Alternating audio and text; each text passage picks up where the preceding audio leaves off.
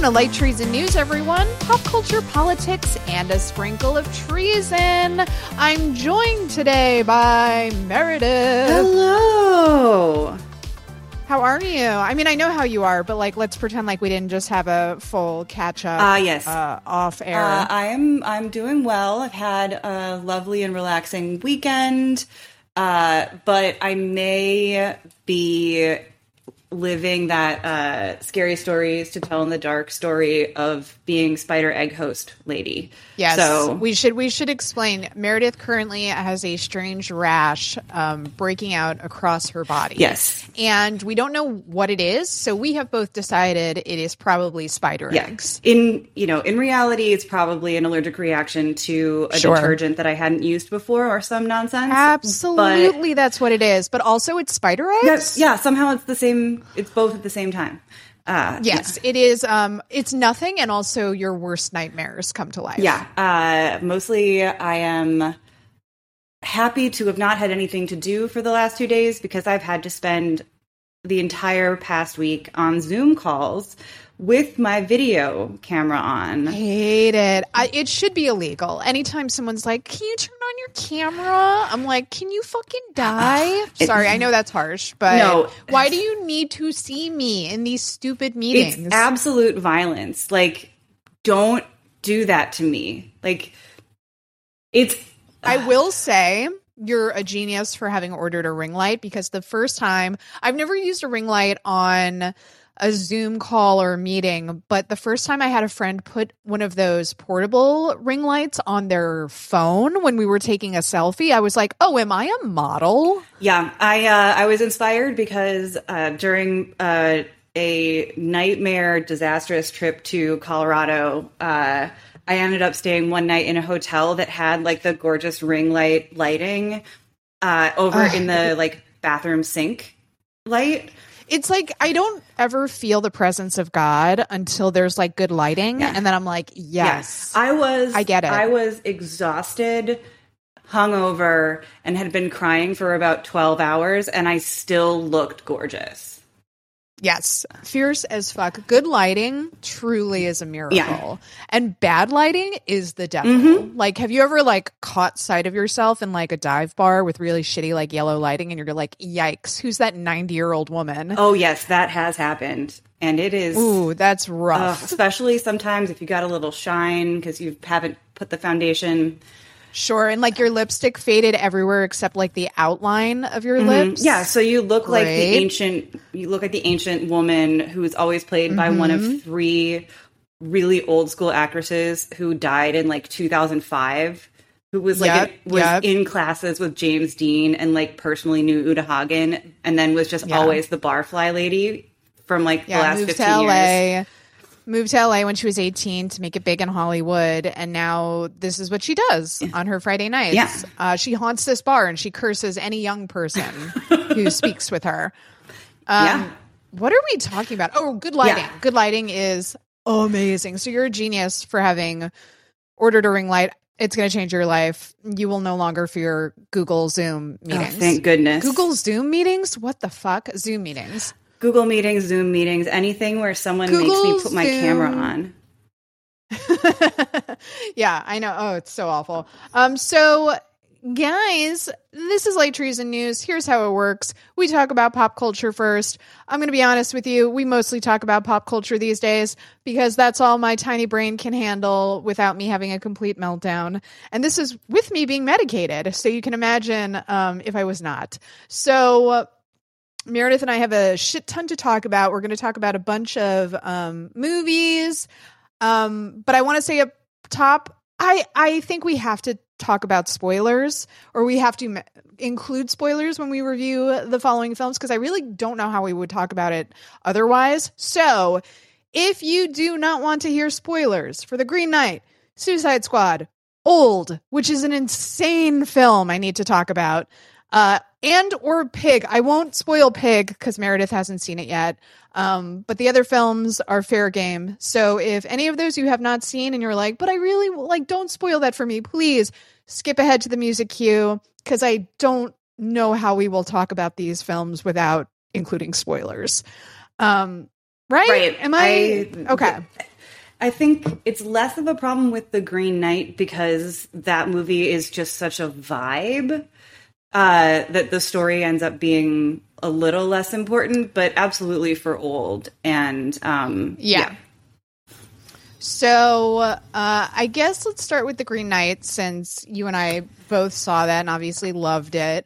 It's super divisive. I really was surprised by how divisive it is.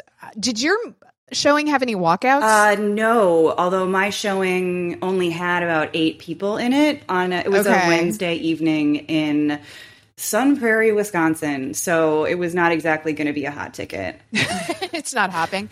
Yeah, so I saw it in Park Slope. So it sold pretty well. It still felt kind of empty because they're doing that staggered seating due to Lady Delta.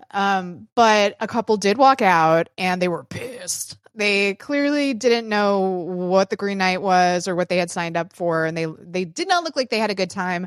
And I've chatted with some people about this movie. Some people love it. Some people whose film opinions I also really respect hated it. And I'm kind of surprised. Like when I was watching it, I wasn't thinking, wow, this is really going to divide a room. That's interesting. I don't know anyone who felt anything less than passionate love for it.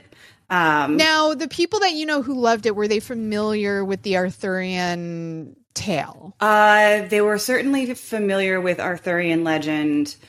They didn't all know the 14th century poem. And I went into it having read that in college and remember having a paper I really enjoyed writing that still only gave me a B, which I was always very disappointed by. Sorry, guys. Wow. And no, hold grudges. So I knew it, but people they were just really digging the feel of it, the sense of, a lot of my nerdy dude friends really connected with Dev Patel's performance. Like they got, like I've heard several people say that they really connected with the sense of his uncertainty and imposter syndrome, which and it's also significant because those same men are all men of color. Oh, interesting. Okay, so I do want to talk about Dev's performance because it was really nuanced and interesting, and he did such a great job of conveying, that vulnerability and insecurity. But that's so interesting that's who's connecting with the character, because it's kind of like, of course. But I'll say I am not familiar with the poem. I never read the poem. I knew enough about Arthurian legend to be like, okay, this is King Arthur. That's his sister who's a witch. Like, it started to come back to me, you know?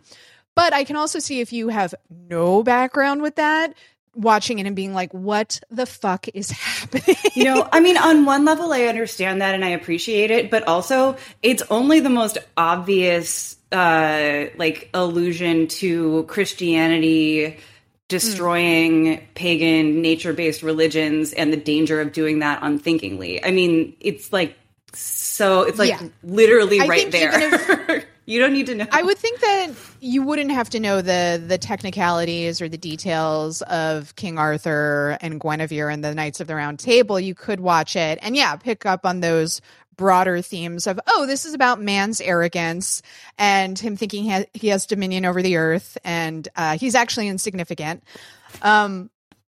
So if you have not seen the film, the gist of it is Dev Patel's character is the nephew of King Arthur.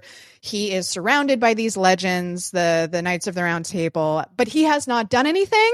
He has not gone anywhere, and he feels very insecure about that. And then one day, he's able to prove himself and be a big man in front of the other knights because the Green Knight shows up and basically says, if one of you is brave enough to strike a blow against me, I will return that blow in kind. In 1 year's time. Short of so it. It's in an opportunity for someone to prove themselves and to do this, but this is clearly a test he has offered to other, other kingdoms, other warriors. Dev, thinking that he is clever, is like, I will cut off his head, because if I cut off his head, he cannot return that in 1 year's time because he will be very dead. So he does that, and then, the Green Knight picks up his own head. He's immortal. He cannot be killed. So sort of a rude wake-up call for Dev's character, because it's like, oh, shit, now I have to, pay the bill in 1 year's time. And also just a good lesson. If somebody who's very scary comes and says, this is the deal, and then kneels before you and exposes their neck as if to say, come on, bro, go for the real kill shot. Maybe he's tricking you. Yeah, like I did wonder why it didn't occur to anyone at any time that something was amiss. I mean, first of all, the film interprets the poem very literally and actually makes the Green Knight a tree, very reminiscent of Lord of the Rings. It's like an Ent is riding around on a horse, which I enjoyed. But yeah, I guess in this world, that is not an unusual thing. And it didn't occur to literally anyone in the room that it was odd when he offered his head to be chopped off. But Dev tries to put on a brave face, and he's like, remember what happened here today. He really wants to carve out his legacy. And then that year, it flies by. It passes real fast. Yeah, when you are going to die in a year, that year goes very, very quickly. And then he has to go on this odyssey where he goes to the Green Knight and encounters all weird manner of creatures, including a ghost. And how do you say Barry's last name? Keegan. Mm-hmm. Barry Keegan, who is like a beast. That guy can be in a film for 2 minutes and steal the entire film. He encounters Joel Egerton and has a long running relationship. He has a relationship with a servant girl played by Alicia Vikander, and then later encounters a fine lady who's also played by Alicia Vikander.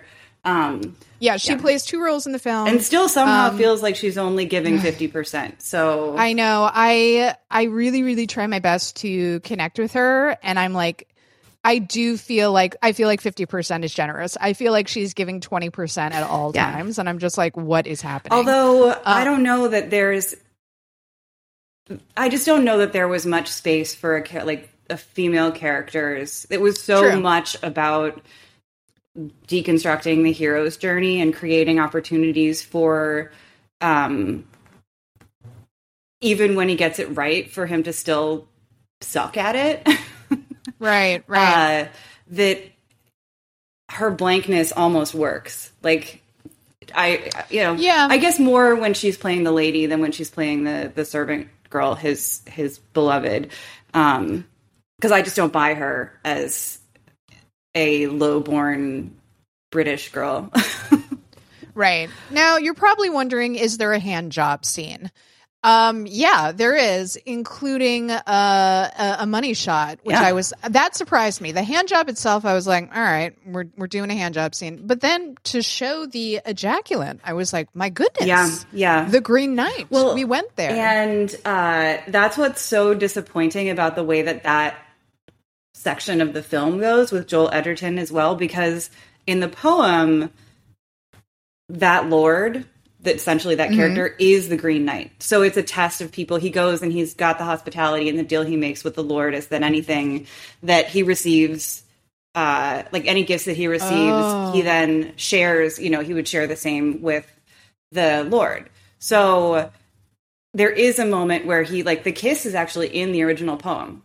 Right. Well, because I have no experience with the poem, I was like, like Joel and Dev having a little kiss. I was surprised, and I was like, good for this film. Well, I like in 2021 being brave, and then you were like, that's in the original poem, and I was like, God damn it. I know. Well, it probably wouldn't have worked the same way. I mean, because he's not actually the Green Knight, it doesn't make sense to have had him give a hand job. You know what I mean? Right. Like, it just was unnecessary, because the general principle was that he was leaving without having fulfilled his promise to this guy. But it was, I still thought, this is good. Kisses Joel Edgerton, which that was attractive. It was a nice little moment. And then, as I mentioned, Barry's like this very disturbing young trickster, like highwayman. Kind of like pirates. Yeah, he has a little band of pirates, and they tie up Dev and they steal his shit, and it's a very scary scene. But Dev survives all of this, and he finally gets to the Green Knight. And I think the best part of the film is the ending.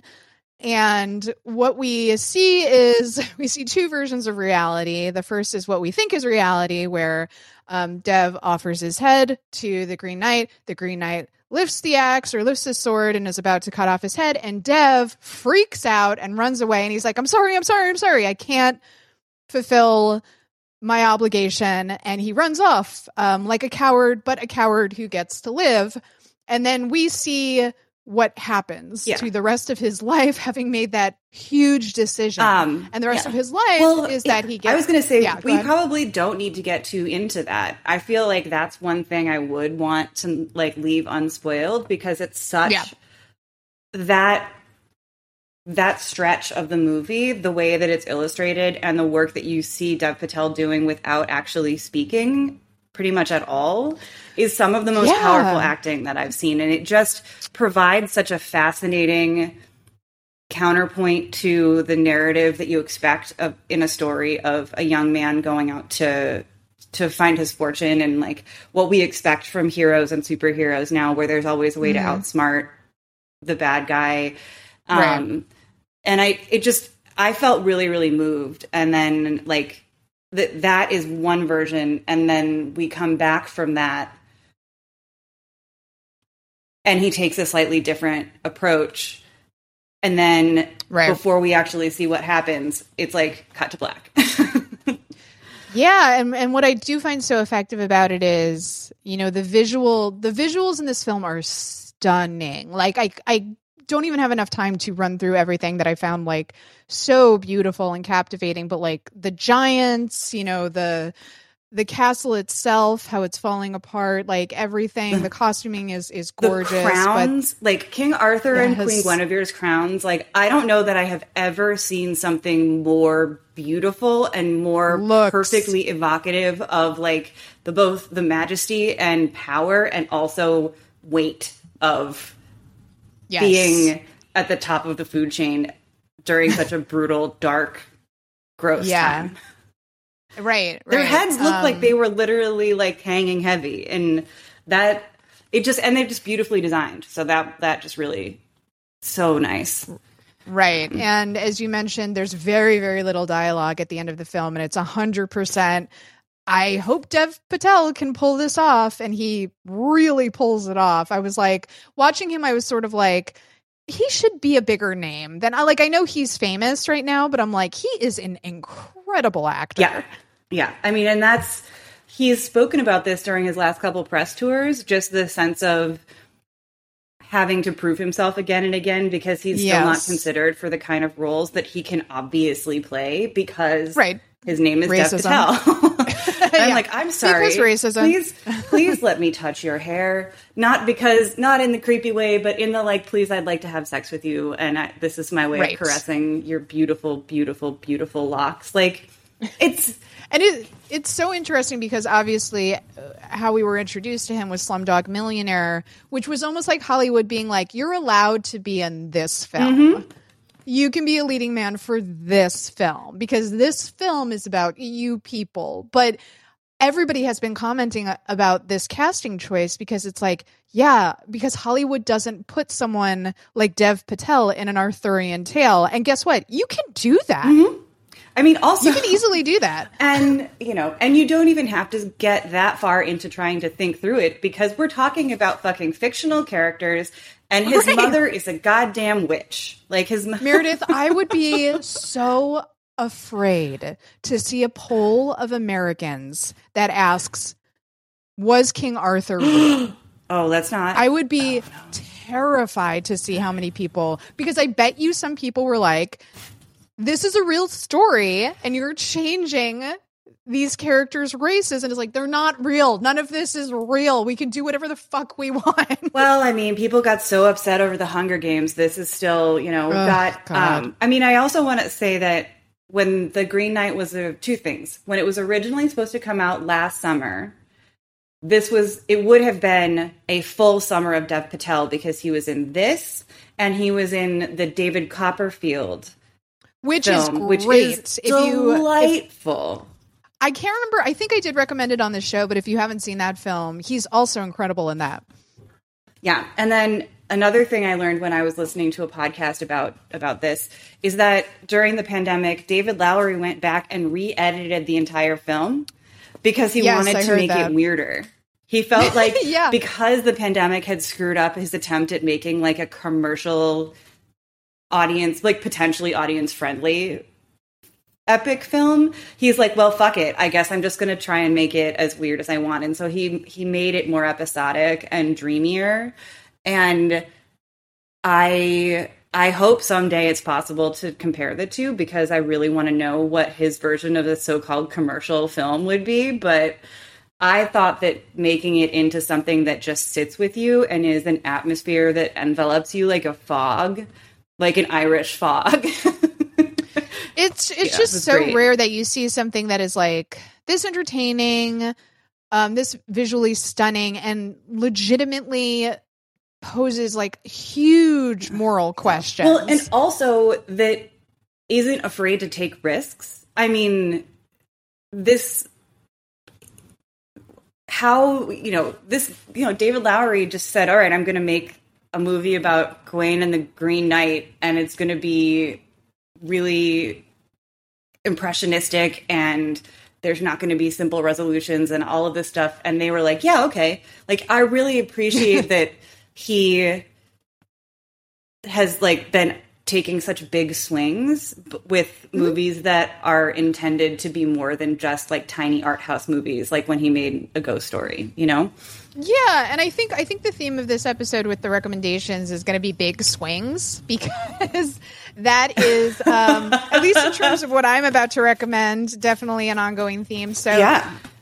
I liked the Suicide Squad. Sue me. What do you want from me? I think it's a good time. I think it's definitely an improvement. I'll be honest with you. I did not see the original Suicide Squad because I hate Jared Leto, and I'm so sick of seeing the Joker. Also, depicted in films. I don't know that you can really call it the original since it only came out a few years ago, and so we just can pretend it never happened. Well, and clearly, like, they don't know what to call it either, because you can't call it a full reboot. You can't call it a sequel because they're trying to forget the first film, even though the first film made a shit ton of money. I think they're, I don't know if DC Films is like embarrassed. I don't know, but they're clearly trying to distance themselves from the terrible reviews the first one got. Mm-hmm. So they poached James Gunn from Marvel because James Gunn was a piece of shit on Twitter and said a bunch of gross shit, and Marvel was like, well, we cannot employ you anymore because you're going to cost us money. Yeah. Or I should say Disney says this. And like funny that Disney only thought about this when this happened, when Gunn has spoken at length about his background in fucking trauma movies. And if you've seen Slither, you know the guy is into some gross shit. Gross shit. And, was doing the stupid, quote-unquote, edgy comedy back in the day and made a bunch of terrible jokes that Disney was right to red flag and be like, well, you have to go. So DC immediately poached him because he had made Guardians of the Galaxy, which was hugely successful for Marvel.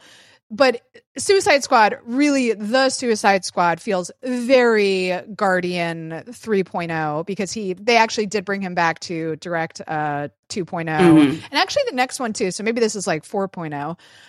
But it does have that spirit of like, this is a team of misfits. They're broken people. Will they come together to win the day? And of course they will. But it's fun. Like, I don't know, if you just want to like turn off your brain and watch a bunch of really violent, colorful fight sequences, this is the film. Margot Robbie, I never want to see anybody ever play Harley Quinn ever again. for many reasons. Like, I don't want to keep seeing reboots of the same thing over and over, but also she nailed it. Nobody else is going to play Harley Quinn like Margot. So I would hate to see anyone try. Idris Elba is so fucking charming. It like does not matter who he's playing, what film he's in, you know he's going to crush it, and he's amazing in The Suicide Squad. But it's go ahead. I was just going to say I haven't watched it, but I am aware of sort of at least how things start out. I've heard great things. I probably will watch it at some point largely because I've heard. I took the fact that James Gunn has a really cynical take on how all of this stuff goes, and he's like unafraid to do this stuff, and he seems to take such glee in messing with expectations in really brutal ways. And I was like, that is a review that makes me want to watch this. Well, it's also interesting that this guy who worked for a huge institution like Marvel then directed a film about a bunch of misfits who are controlled by the U.S. government and sent on a suicide mission and basically used as pawns. Like, there definitely is a macro critique of what happened with James and Marvel in this film. I feel like not that he approaches it from a perspective of bitterness, but this is definitely a man who felt like he was cast out. Mm-hmm. Yeah. And that's interesting. Yeah. And I thought I'm intrigued by the cast, and I suppose this is a good way to segue into the question of what they do with the cast in the first several minutes of the movie. So I was texting Meredith during this because I was just dreading watching Pete Davidson act. I was like, I don't want to sit here and watch this dude try to get work his way through an entire film, even though he was pretty good in that film that was just basically about his life. I forget the name of the film, but it's like not fully autobiographical, but it's like his dad was a firefighter, his dad died. But he was good in that, I think, because he was like playing himself, basically. Yeah. But I was not looking forward to him being in this film. And let me just say, he and everybody else who you think is actually on the quote unquote Suicide Squad are brutally gunned down within the first 15 minutes of this film. You don't have to worry about watching Pete Davidson act. He's gone. He can't hurt us anymore. And then you find out that the Suicide Squad is on the other side of this island, that this first Suicide Squad team were decoys because the government controlling them doesn't give a shit about them. So they're basically disposable. And we meet up with the real squad soon after the fake squad is mowed down. But that was a really nice fake out because I really didn't know that was coming. And I was just like, they just killed everybody. But then I was immediately like, oh, Idris isn't there. So yeah, it was a nice way to deal with a problem up front in a very funny, surprising way. Yeah. And I think this is your area, and I know that there are a lot of listeners who are very big into the comic book movies and appreciate this stuff. I have definitely hit the moment of fatigue, and so I have very limited time unless it is a gross, I need something that's happening in the background, which is fine. That can be great. Sometimes it's delightful. But Rosie is a huge fan of the DC universe, which Marvel. Is why huge Marvel DC fan. No, that's the thing, though. It's like she only likes DC. She's a huge Aquaman stan. Sure, but who amongst us isn't? Also, imagine Jason Momoa holding a corgi. Just imagine it for a second. Treat yourself. Mm-hmm. Visualize it. All right, and we're back. We're back. But this is where I sort of don't have that much to offer, but I'm always curious about what you think, especially since it seems like DC is finally getting their act together in terms of. So that's also what I find interesting about it, because I'm not a huge DC fan. Like, I can't talk at length about it like I can the MCU. But it's really interesting that they poached James Gunn, because it is like watching the DC cinematic universe being Marvelized. I don't know how you would say that. Marvelized. And that's interesting because I don't know if it's necessarily a good thing, because if our main complaint about the MCU is they're too dominant, how much more homogenized are things going to get if DC suddenly becomes like Marvel 2.0, you know? But the biggest problem with the DC universe was just the darkness. I mean, the specific literal darkness of the palette, but the lack of joy. And I think that getting into like finding people who can bring a little bit of originality as opposed to just bringing in the Joss Whedon touch up, like, right. And completely fucking up that film. Like, I know people were making fun of like, you know, the Snyder Cut bros online, but having seen the Snyder Cut now, I'm like, man, Joss Whedon did fuck up his movie. I do understand like why those fans were pissed. Right. So yeah, but I mean, speaking of DC continuing to be dark now, we have the Batman coming out. But I'll see that because like Robert Pattinson is so weird. Like I love him. If it means that he makes a bunch of movies like The Lighthouse and Good Time and High Life, yep. And the one that was a Don DeLillo, the Cronenberg Cosmopolis, was it? Doesn't matter. Yeah. If this gives him the money that means he keeps doing all of his weird stuff, he's got to get that Batman money. Yeah, like get that Batman money. Zoe Kravitz, Paul Dano, like I am okay when Batman gets like dark like that, but I don't want to see a dark, gritty Guardians of the Galaxy. You know, like I think it's okay to be light and funny when dealing with these films, and to be self-aware that the stories are ridiculous, and it's okay if we acknowledge they're ridiculous. The problem is when they get ponderous. Like the darkness isn't the issue; it's being boring. Like what was the issue? What I hated so much about the Batman, like the Affleck Batman movies, until the Snyder Cut, was that they were just so fucking dull. I was like, this.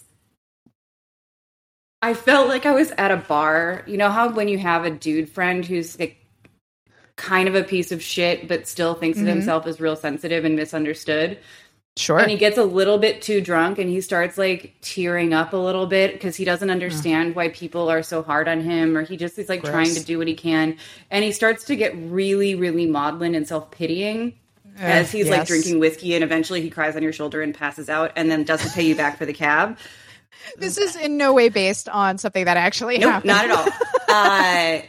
But that's what I felt like. I was like, oh, you've got mommy issues? I don't need this right now. I don't care. Yeah, like I have to deal with this in my real life. Why would I come to the movies to hear another guy complain about this? Why would I listen to the strongest man in the universe and a billionaire? Like, but their moms have the same name. Did you think about it? Did you think about it? Yeah, well, would you hang the entire premise of your film on that fact? If I also had mommy issues, probably. But, you know, when I realized that was going to be the resolution of that film, Batman v Superman v Batman? No, Batman v Superman. I was like, I can believe this is happening because DC is so far gone, but I also cannot believe this is happening. I know. That's the thing, is that I thought, oh, you really didn't think of this at all. And this wasn't a first draft. This was just like what we filmed. Right. Okay. And I was like, oh, Kathy Yan, and what's the woman who wrote Birds of Prey? Now I can't remember her name, which really sucks because she's fantastic. That movie is about dealing with total fuckboys. And how leaning on, women who are also frustrated by fuckboys can lead to a lot of power. It wasn't Gail, was it? No, it was. I'll find it. Okay. I think that there's so much, just to see that there's so much joy possible. Christina Hodson. Yeah, that's right. So okay. That's right. You can tell a dark, violent story about people who have enormous amounts of trauma without being without really reducing it to, well, we really are just kind of the same, and that's the only way we can identify with each other, if we are exactly the same in this one respect. So another film I saw that, I have really gone on a journey with Old, because let me just explain to you what happened. So I went to go see Old, and it is a fucking insane film. And I texted you immediately and I was like, it's wild. I don't think it's good. Right. I remember this. I think I've started to come around, though, because the more I've thought about it, the more, like, it's definitely stuck with me. And I have to say, this is one of M. Night Shyamalan's, like, most ambitious films, I think. I really respect that he went for it. He really, really swung for the fences. This is a crazy film. I mean, it could still be the case that it's not good, but that it's interesting. I mean, I think that you can still say it's worth watching without trying to get, like, talk yourself all the way into saying that it was of great quality. But I think it's a little beyond that. It's not just say, like, oh, this was interesting and, like, he tried interesting things, but they didn't work. He does really interesting things with the camera in this film, and, like, very deliberate things where I was like, there are these flashes of brilliance with him in all of his films. Didn't he hire a really famous cinematographer to work with him on this? Yeah, I think he did do that. But it's beyond the cinematographer stuff. It's like, it is the storytelling. It is a super ambitious film, what he's trying to do. And he's always like, there are these little kernels of brilliance. And then ultimately, like, he over-explains the plot and it's really clunky at the end because he has to do a big twist because he's M. Night and that's what he does. And everything sort of falls apart at the end. But the more I've been thinking about it, and I've been thinking about it a lot, I mean, like, it did make me cry. There's, at the end of this film, everybody knows now the premise is that people get old on this beach.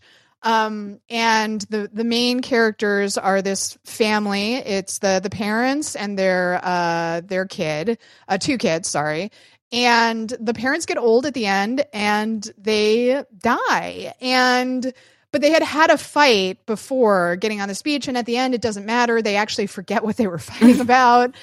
And there's this beautiful sequence of them just looking at each other and him dying and her walking towards the water and then walking back and she dies as well. And it's like, it is like a really beautiful scene that made me cry. And I was like, I do think there's something to this film.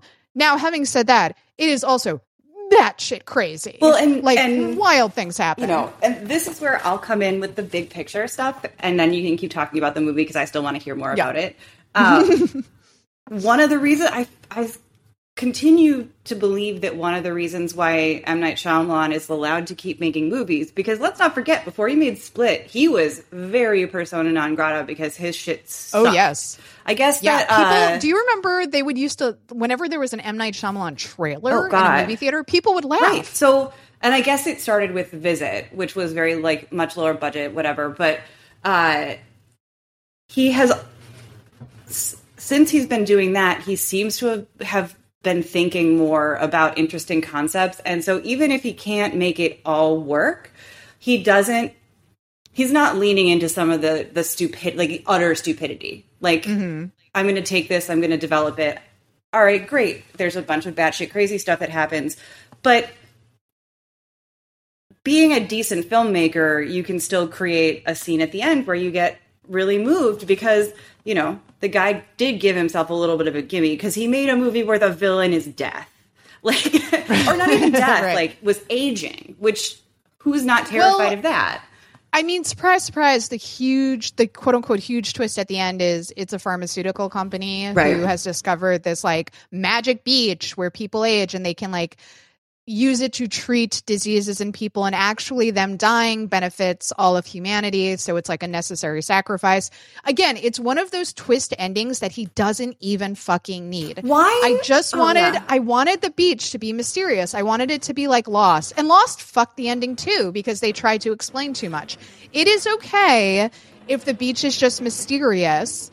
And oh my God, is that the construction? No, that's they're doing military, like, Air Force exercises, and there's a fucking military, the Air Force uses a strip. So that's probably like an F-18 or something. That sounded like it was landing on your roof. Yeah, that's like, there have been massive protests for years because the Trump administration, like, decided that they were going to house the F-35s at this airstrip. Oh my God. That has dual civilian and military use. Anyway, sorry, that's holy shit. So we are not happy because that's also going to create red zone noise pollution in the one, like where the one school for development, like poor developmentally disabled children is. Sure, so, of course. Like, why not? But anyway, yeah, it sometimes gets very loud because the military doesn't give a fuck about people. What? Since when? I don't know. Definitely today. Sorry. So, yeah, like, the thing is, I would be 100% okay if the beach was just mysterious and for some fucking reason people get old on it. I don't need this, like, extra, hat on a hat, you know, at the end, because it actually devalues this emotional journey we've gone on, because now we have talkie at the end, where, once again, M. Night does this in all of his films. He has a character stand up and explain the whole fucking plot, which is, like, so clunky and like bad storytelling, and he does it every single time. Well, he's a terrible writer. I mean, well, I will say, like, he always is criticized for his clunky dialogue, and it's almost charming in this film because a lot of the clunky dialogue is being delivered by a kid who is like weirdly intelligent for his age and kind of socially awkward. So when he is delivering these incredibly clunky lines, it kind of sounds like this kid could be talking that way.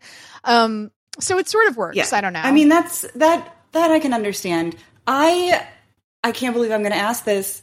I don't understand how having them on the beach aging really quickly helps humanity in terms of drug research. Is it because you get it's to see how the drugs react over many years? Well, so, for example, there's a woman who has epileptic seizures, and they want to test this drug to see if in the long term, like her entire life, basically, they can stop the seizures. And it doesn't stop the seizures her entire life, but it's not until she's very, very old, like 70 years old, that she has another seizure. So they know from that trial that this drug will basically last people's entire lives until they're very old. So it was a success.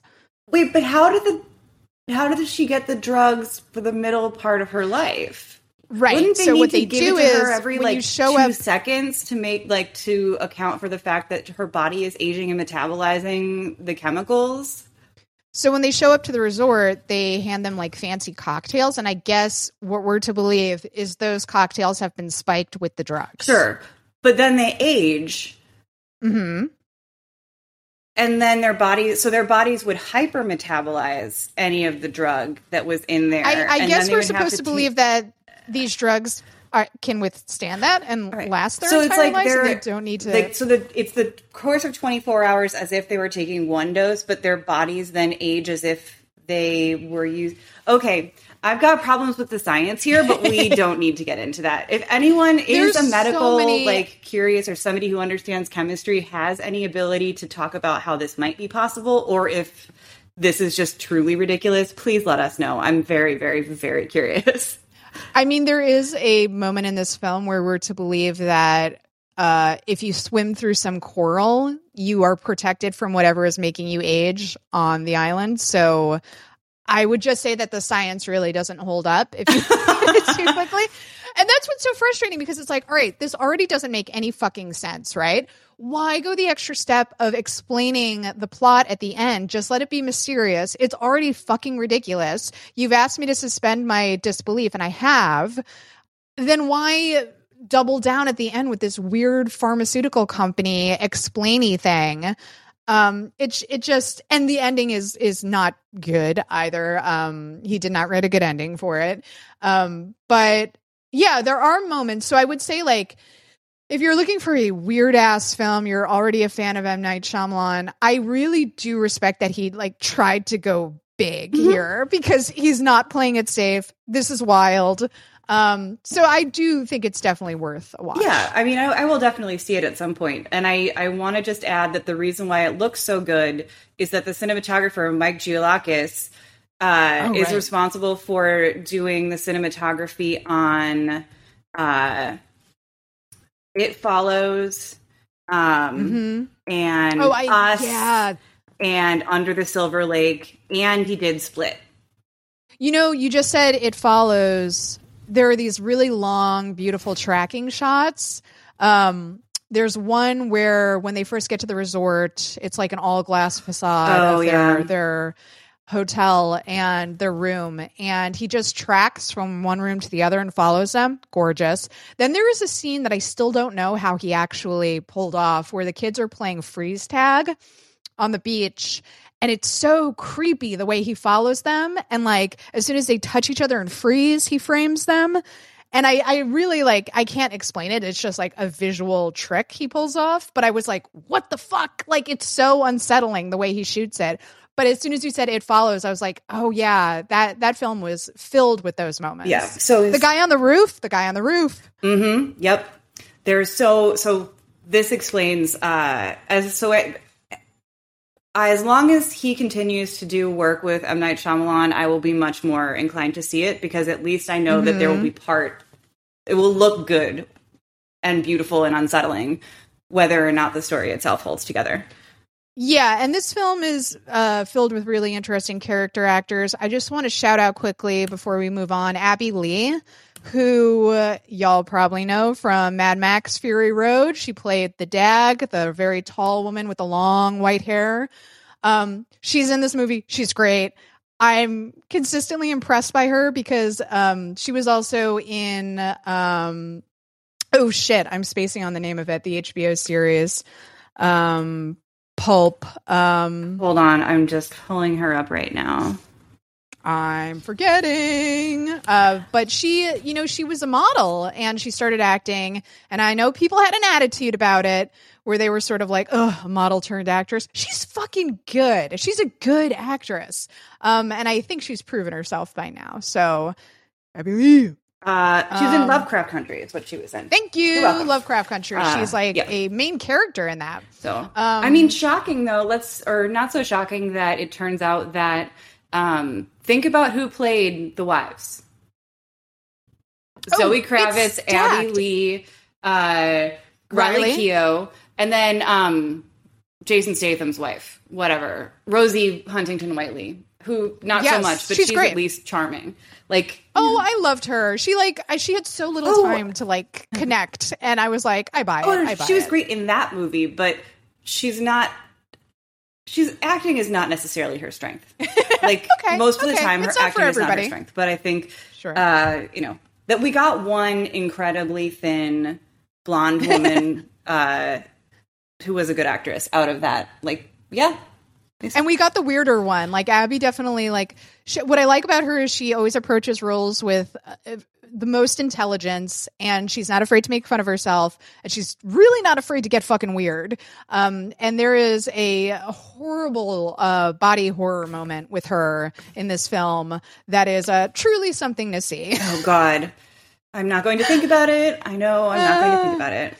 All right. And then finally, and I'm not going to spoil this one because Meredith hasn't seen it, but I highly, highly, highly recommend Pig, the Nicolas Cage. I texted Meredith immediately after I saw it, and I said, I think this is my favorite Nicolas Cage performance, and I stand by it. It's really, like, shockingly good. Yeah. And that, I mean, to call something your favorite Nicolas Cage performance, I know it's a lot. Objectively bonkers, just given what we're talking about here, but I also respect it, and so that makes me even more excited. I also responded by asking, will it make me cry? And apparently the answer is yes. But very much so. Of course, I do indeed want to have a chance to watch, feel what it would be like to be Nicolas Cage's Pig. And you will experience that watching this film. Also, a great showing by Alex Wolff. He's in this movie as well. They have amazing chemistry together. And Nicolas Cage he's just doing the thing that only a very seasoned actor can do, which is he's not doing he's not chewing the scenery. It's a very quiet, intense performance. If you're looking for like a revenge flick, like, oh my God, I cannot think of any movie title. Are you talking about John Wick? John Wick, yeah. John Wick, yeah. If you're looking for something like John Wick, probably not the film for you. It's a revenge film, but not in that sense. He's very quiet, he's very intense, and like the moments he picks are incredible. And it's just like that patience from a seasoned actor that you would only find in someone like Nicolas Cage. And it helps you remember, like, oh, right, you're one of the greatest living actors. Someone who decided that this was the time to finally like rein it in. This is the time to be restrained. He's like, I did Willy's Wonderland and I didn't talk. And yet, Mandy. yeah, exactly. He's doing a lot of movies where he doesn't really talk, but there's a lot of crazy fucking shit happening. This feels a lot more contemplative. Say, like, sometimes when he takes those roles where he barely has any dialogue, I feel like, did somebody just need a paycheck? And the answer with Nicolas Cage is yes, he's in a lot of tax debt. But with this film, it's again a no talkie film, but it feels very artistic and like that is earned, you know? Mm-hmm. Yeah. So highly recommend. Check out Pig with trigger warnings. And if you specifically want to know why I'm saying that, message me and I'll tell you why. Yeah. I have watched a ton of movies and read books and all kinds of things. And yet the one thing I want to just put a plug in for is actually an older movie, but I was reminded of how much I love it because we're talking about Barry Keoghan, Killing of a Sacred Deer. Woo! And again, this also requires a trigger warning in its own. Oh, boy. But it is, I mean, talk about someone using artificially stilted dialogue and strange, almost inhuman robotic delivery from the actors to tell a story. Like, God, it's weird. And Barry Keoghan is as a troubled teenage boy who sort of weirdly befriends / becomes obsessed with Colin Farrell, who plays a family man and a doctor in Cincinnati. And it's, now I can't remember which fucking Greek tragedy or Yorgos. Yeah, but it's it's a retelling of a classics play. Right.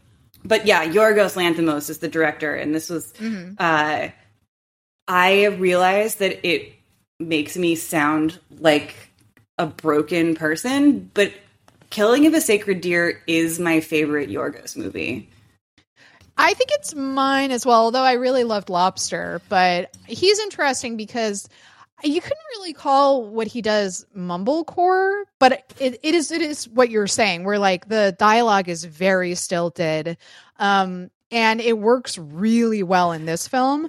He also did, what was his, not his first film, but Dogtooth? Yeah. Dogtooth is incredible. I mean, he uses that style to create a sense of of discomfort and horror that means that his movies end up playing like horror films, even when they're not exactly that. Like, you just end up feeling way more freaked out than the story that you just watched makes you feel like you should.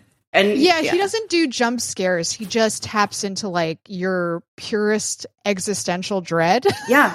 And then forces you to watch actors who you're very familiar with, like, do this thing. I don't know how I'm so curious how he directs his actors. You know, what does he say to Nicole Kidman and Colin Farrell before they do some of their scenes so that they get the right tone? I believe that Barry Keoghan got it immediately because that guy knows how to be creepy. Oh my God. Every time he shows up, you're just like, oh, fuck. Like, this is about to make a hard left turn. Yeah. I was like, oh. But that actually was one of the reasons why I got so excited, because when I saw Barry Keoghan in the trailer for The Green Knight, I was like, okay, this is already going to be good, because at the very least, whatever section of the movie he is in is going to fucking rule. I want to know whatever the fuck him and Timothée Chalamet are working on, because they've been posting photos together, and he posted this very cryptic thing where he was like, write the thing or something. And I was like, are y'all writing a movie? Because that's going to be bonkers. Oh, I am... Wow, that's going to really mess me up in some ways. I feel like I have some other similar thing that I was thinking of, but really, yeah, just give me Barry Keoghan doing something weird with Timothée Chalamet, and keep Delta away long enough for us to be able to go see Dune at long last. God, please. I'm going regardless. I'll die. I don't care. I'm just kidding. I know. Well, the person I will be going with when it finally comes out said his exact words were, "I will wear a hazmat suit as long as I get to see it on an IMAX." Hell yeah, that's the attitude, and you have to see Dune in IMAX. I'm not going to watch it at fucking home on HBO. Are you kidding me? Oh no, this is guys. Yeah. Look, sometimes the pop culture section's an hour, okay? Because I don't want to talk about news, and I'm clearly procrastinating. But we're gonna get to it now. Let's all hold hands and cry. Here's bad news.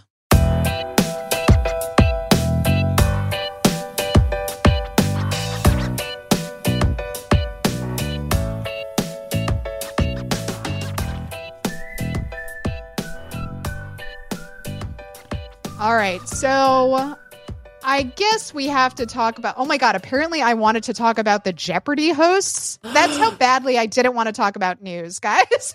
Oh. I was like, we'll talk about the Jeopardy hosts for like 10 minutes. Everybody will love that. Oh my God. I swear I had other things that I wanted to talk about, and they've all just completely left my mind because I started thinking about The Green Knight and then talking about movies and not wanting to talk about what's happening today seriously. As we film.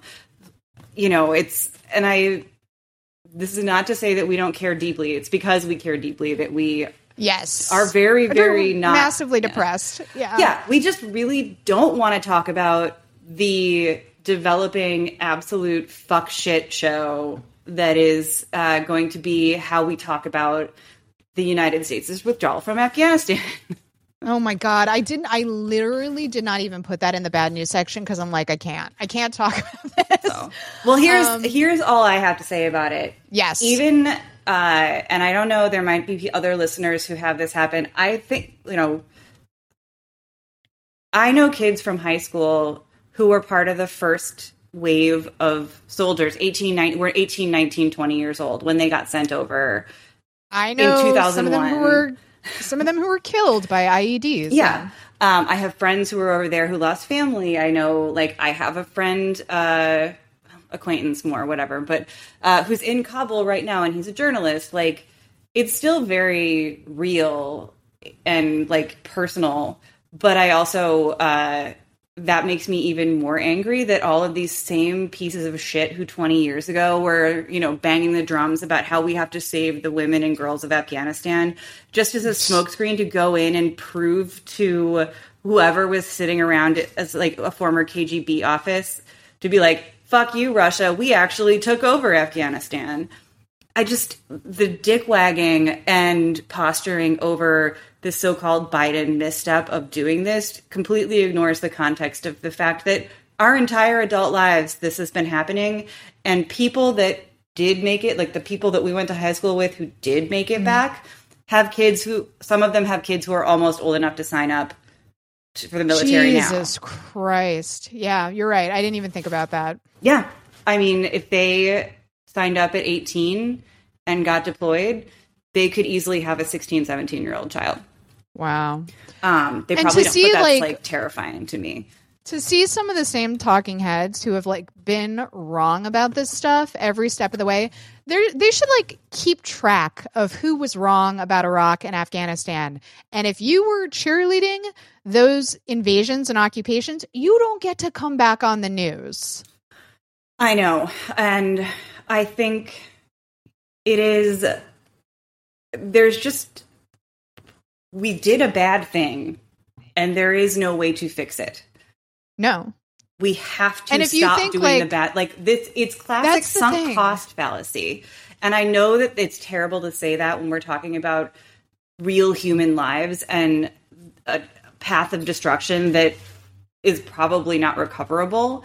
But the answer is not to continue throwing trillions of dollars and violence and arms and empire That's into what it. No one is saying out loud. No one is saying is your solution permanent occupation? Because that's insane and insustainable. Yeah. And why we can't say, all right, we're planning for this and we're getting everybody that we can out immediately. They could have taken care of women's rights, human rights advocates, anyone who was afraid for their life, anyone who had worked as a translator, they could have had them on planes weeks ago because they knew this was coming. And I imagine that a lot of this was related to the same opposition that kept a lot of these people from being able to get refugee or special immigrant, like special like SIV visas before, because people like Lindsey Graham have been opposing those programs for a decade almost. And so, yeah, of course they don't mind that people's lives are in danger. The rest of it is too profoundly depressing, but I just Meredith, think about the it. military is about to bomb you for criticizing. Oh my God, it's coming back. I hate to tell you this, but you're absolutely about to die. I mean, it would be, but I do live in a super liberal city, so it would be kind of like on brand for the Air Force to suddenly just drop a bomb. They'd be like, whatever. Just deal with it. We just got to nip this in the bud right now. Yeah. Yeah. They send a bunch of soldiers across the border to Illinois to buy a bunch of fireworks, have them tie them together, and then pull whatever they did in LA. Oh my God. Yeah. Sorry. They did basically bomb that neighborhood. They did. Yeah. So not so good. Yeah. The thing that it's so frustrating because anytime we talk about Afghanistan as a country, there's this pearl clutching about the Taliban taking over again. And it's like, yes, of course. That was always going to happen. It's almost as though you've occupied a country that for thousands of years was ruled by tribal lords, so of course the Taliban's going to come back in. Of course they're going to seize control. They're the only semblance of infrastructure that this country had. Well, and not just that, it doesn't matter if they're not popular. We had 20 years to figure out a way for this to function. Yeah. If we did it, if after 20 years, the government and the military, the government falls, the military abandons their posts and decides to go try and hide out with their families and not get caught being and murdered for serving in the Afghan military. If all of that can happen in a matter of days, we fucked up. It has, exactly. That's on empire. That's not on the Taliban for being mustache twirling cave monsters. Right. 2 decades. Yeah. 2 fucking decades. It'll be 20 years in October. Do we even have a tally of how much money was spent? No. I mean, we barely have a tally of how much money we lost on random pallets. Just truckloads of cash disappeared in the desert, and we were sort of like, oh, well. I know. And and then we also let the weapons go. This is, all of it's terrible. I will say there is a fantastic book that was written by a journalist, Anand Gopal, called No Good Men Among the Living, America, the Taliban, and the War Through Afghan Eyes. And Anand is a genius, multilingual, basically learned several different dialects in order to go, once the war on terror began, so that he could do things like talk to people in Pakistani prisons and talk to people in Afghanistan. So he traces 3 people who are dealing with the aftermath of the war on terror. One Taliban commander, a housewife, I think, who's outside of Kandahar, and a warlord who's backed by the United States. So he had access, he was in the fucking mountains with these, with the Taliban, with the, physically with these warlords, no translator necessary kind of stuff. It's just a spectacular book that tells in the voices of real humans who may well be dead because it came out a few years ago. How much folly it was, even in 2012, how badly we had already botched it. And I think it's just, in some ways, I think these stories can feel a little bit hard to find an entry point into because we have the big picture stuff, and then there's everybody who wants to talk about the long, dry history. And Anand is just really good at telling these people's stories. So if you want something that gives you a little bit more of a personal sense that of what people are thinking about how this conflict and, was a snapshot, but it's really worthwhile. And you can, buy it at an indie bookstore or order it through an indie seller and read it, because he's a spectacular journalist who even a decade ago had solid insight into what was happening and what was going to happen. It's so sad that part of that recommendation was like what should be basic journalism, where it's like, yeah, you talk to people on the ground. Yeah, well, he decided he wasn't going to go and embed.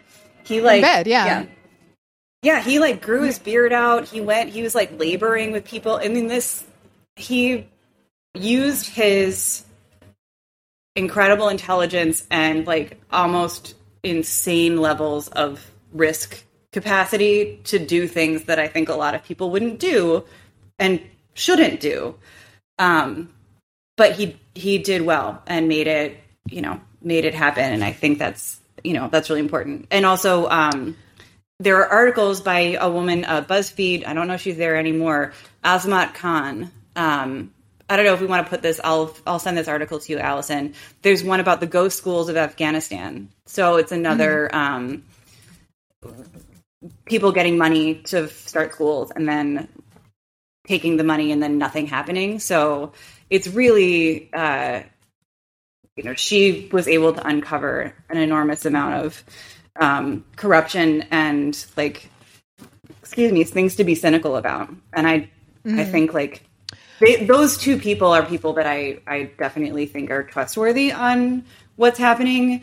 So if you start to get sick of people blathering on the news or people shouting at each other on Twitter, there's stuff that is out there that's easily accessible that you can read that will actually still make your blood boil, but at least will make you feel like you have a better, an actual slightly better understanding.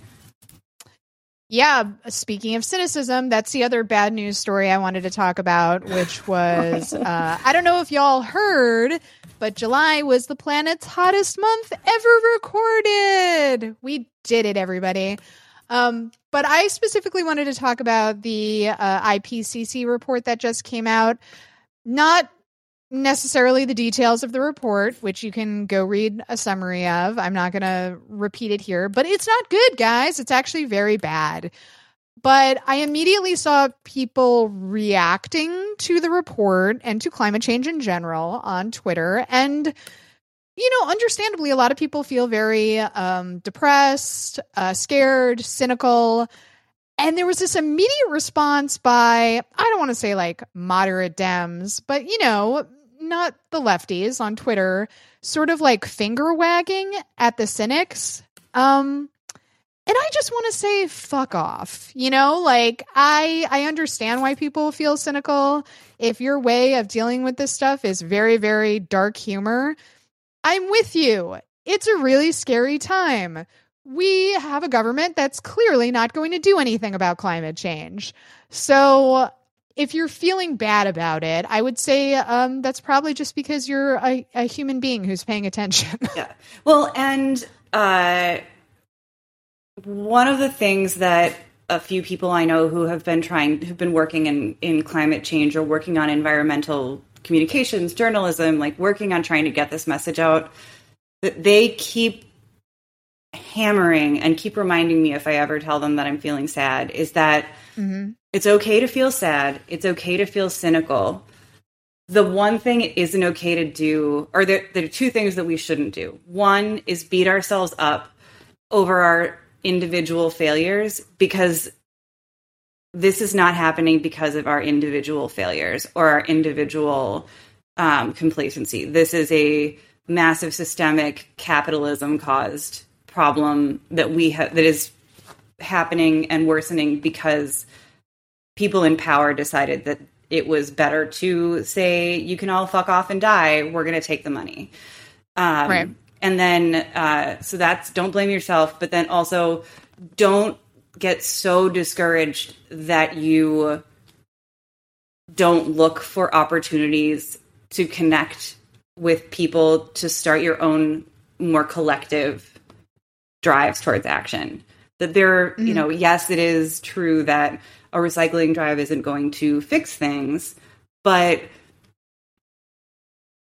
connecting with climate justice advocates is still valuable and is still important, and that there are ways that you can connect and contribute. So, and that's actually, a much healthier approach than me yelling "fuck off" at everyone. Well, I mean, you can still yell "fuck off" at everyone, but I took a lot of comfort in that because it felt significantly more manageable than my usual response, which is like, please let me take a scythe to ExxonMobil's board and just be like, hello guys, beat the hammer and sickle. And then like, I mean, I support that.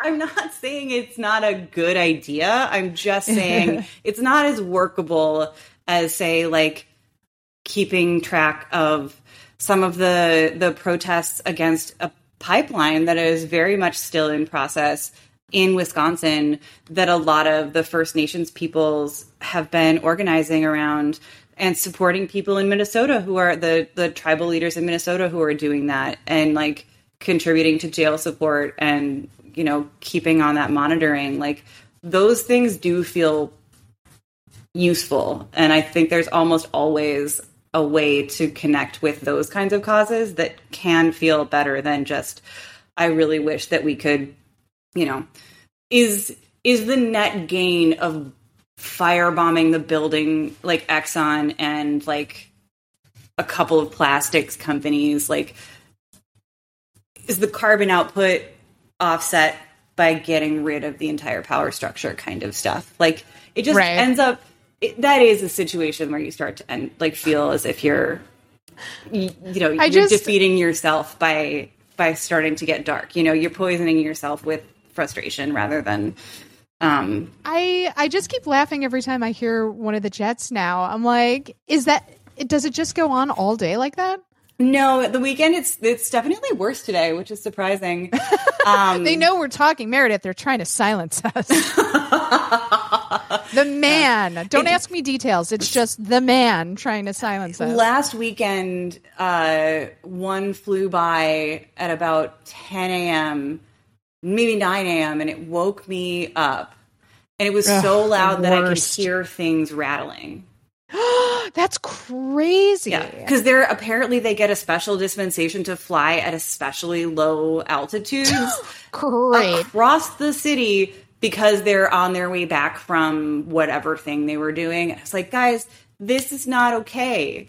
Why don't you? Yeah, you would think, especially when people are like very stressed because of, I don't know, the pandemic that's killed over 600,000 people, you would think they wouldn't try to make things extra stressful by flying jets very low over your homes. I'm sorry, everyone. I have honestly gotten kind of used to it. And to me, it's like hearing a bus or a truck go by on a street in Brooklyn. It's truly insane. Every time I hear it, I'm like, that is so loud. It's really not that guys, loud, but yes. So, yes, the military is about to invade Madison, and Afghanistan has fallen, and climate change, we should still not lose hope. At the very least. Maybe we can lose hope, but we shouldn't stop doing things. Right. So on that note, on the note of not losing hope, here's your good news.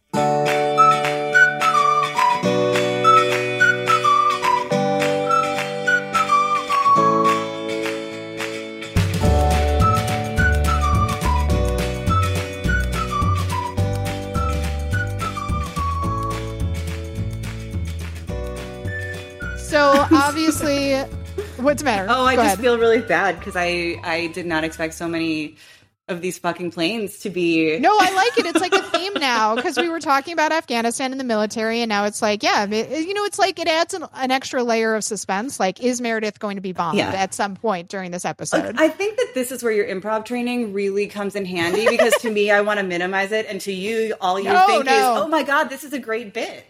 Yeah. No, we got to lean into it now. Now we got to heighten. So obviously, I wanted to talk about Cuomo. Oh God! Finally having to resign because he could not stop sexually harassing women because he's Italian. Who would have thought? I just couldn't. I can't explain, guys. That's his explainer. He was like, "I'm Italian," and you know how Italians are. I mean, I do, but that's because I've been to Italy. But, like, they'll say a lot of things. That doesn't necessarily, like, it's been a long time since it was reasonable to think that it was unsafe to walk around Rome because someone was going to really grope you. You know what I mean? Yes, and also, you're not an Italian man. You live in New York. You're the governor of New York. So that's not even an excuse. Not that it was ever a good excuse to begin with. And also very offensive to Italians. Italians should take that as an insult. So yeah, he finally had to step down following, like, I don't even remember how many allegations we got up to. I think we got up to like 12 allegations against him. Well, 12 allegations in that report, I think. And then there were at least a half a dozen other investigations into his like potential inappropriate behavior in different realms that weren't related to sexual harassment. He was also being accused of misappropriating funds and cronyism and things. So this one got him out, or made him stand up and say he was going. Right. And now there's a question of like, will he be impeached or not impeached? And, you know, obviously there's a lot of pressure on Albany right now to impeach him because it's like, yes, he stepped down, but they could potentially go further with that, which they should, absolutely. Yeah. And the reason is that if they impeach him, then he can't run for office again. And if he leaves without being impeached, he has the potential to come back. And the question, and I think smartly, people are calling for impeachment to go forward because he absolutely has the level of hubris required to to try to come back and be like, it wasn't so bad, guys. God. Absolutely, he'll come back. Like, anybody who doesn't know that he will try to come back doesn't understand like what an egomaniacal asshole Cuomo is. He absolutely doesn't think he did anything wrong. He thinks he's the victim in this situation, and he will come back if he can. So that's why impeachment is important. But yeah, I'm putting this in the good news section because fuck Andrew Cuomo for so many reasons. Like, obviously, this is the most recent terrible thing he's done that has come to light. But let's also remember, like, you know, throwing out the real numbers of how many New Yorkers were dying during the pandemic. There's just so many things that he has done that are terrible. Well, and also maintaining power for so many years, specifically through convincing conservative Democrats to start, like, the Independent Democratic Caucus. Like, the IDC allowed the Republicans to retain control of the state Senate and let Cuomo be really, you know, shitty about all kinds of things that were really important because he just didn't want to deal with it. So he just convinced a few Democrats to say they were going to caucus with the Republicans instead of, and encouraged it. So he kneecapped his own party just so that he could retain a certain amount of strongman power. And what was the thing where he didn't want to change? There was some law he didn't want to change because he didn't want it to he was like, too many black people use it. Oh, I don't even remember what this is. I'm looking it up right now because it's new. I'm just also curious, like, how much longer Chris Cuomo is going to be able to slide as like a talking head. Given that, apparently, well, if our friends at Crazy Days and Nights are any indication, probably he'll be around forever because Jeff Zucker is the reason why The Tubes is back on TV. Oh, right. Guys, you remember Jeffrey Toobin? Remember when he flashed his little dick at everybody? He's back, baby. You can't keep a good man down. You can even flash your D in front of all of your colleagues and be like, oops, I didn't know the camera was on. I was just going to have a quick masturbation sesh. Sorry you guys all witnessed that. Yeah, he got to come back from that, which is just like, what? Yeah. So I have a feeling that Chris Cuomo will not go anywhere. Jesus Christ. Like, these guys cannot fail enough to just stay gone forever.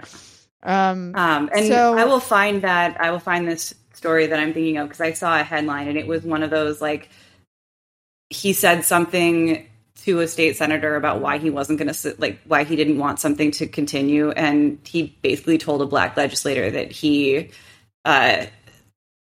didn't support it because he didn't want he's like, I don't want your people taking advantage of it or something. And it was your real. People? Oh my God. I don't know that it was bad enough that that's how I remember it. That is not the quote, but I will find it and then we will make it available. That was the spirit of the moment. Yeah. And then finally, in good news, just because we've been covering this story, I feel we should include the update to it. After months of public pressure from supporters of Britney Spears, Jamie Spears, who is Britney's father, signaled in a legal response on Thursday that he intends to step down as conservator of her estate, which is great. That's what everyone wanted, including Britney. So, yay. And also Jamie Spears is an asshole and can go fuck himself. Yeah. And much like Andrew Cuomo, I am not going to I'm not truly celebrating until I actually see the story that the papers have been signed and he is no longer in charge. 100%. I think that is a good way to approach this because, as we know, things can change. Cuomo, I will not fully celebrate until I see him wheeling his little suitcase out of wherever he lives.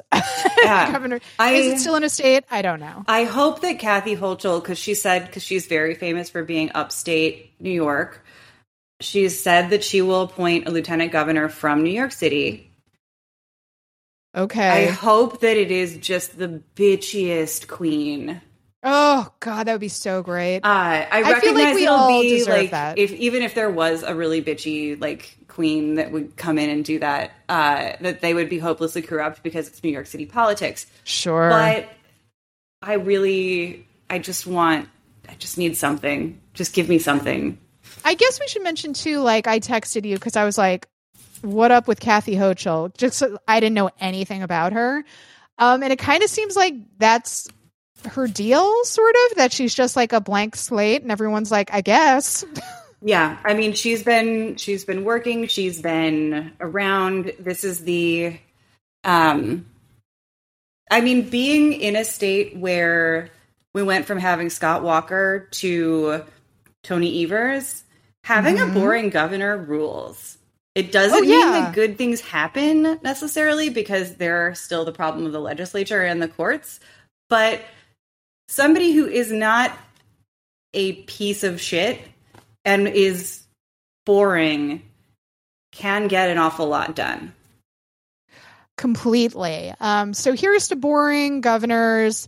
Here's to Meredith not getting bombed, at least on this episode. Deeply grateful. Hashtag blessed. I want to say I really don't want to get bombed because my neighborhood is one of the places that very often hosts the 16-piece Steely Dan tribute band, Steely Dane. And what would the world do without those 16 people?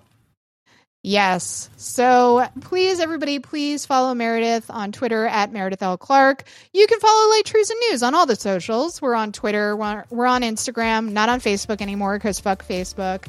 And I hope you have a wonderful rest of your weekend, what's left of it. And get outside and cause a little trouble.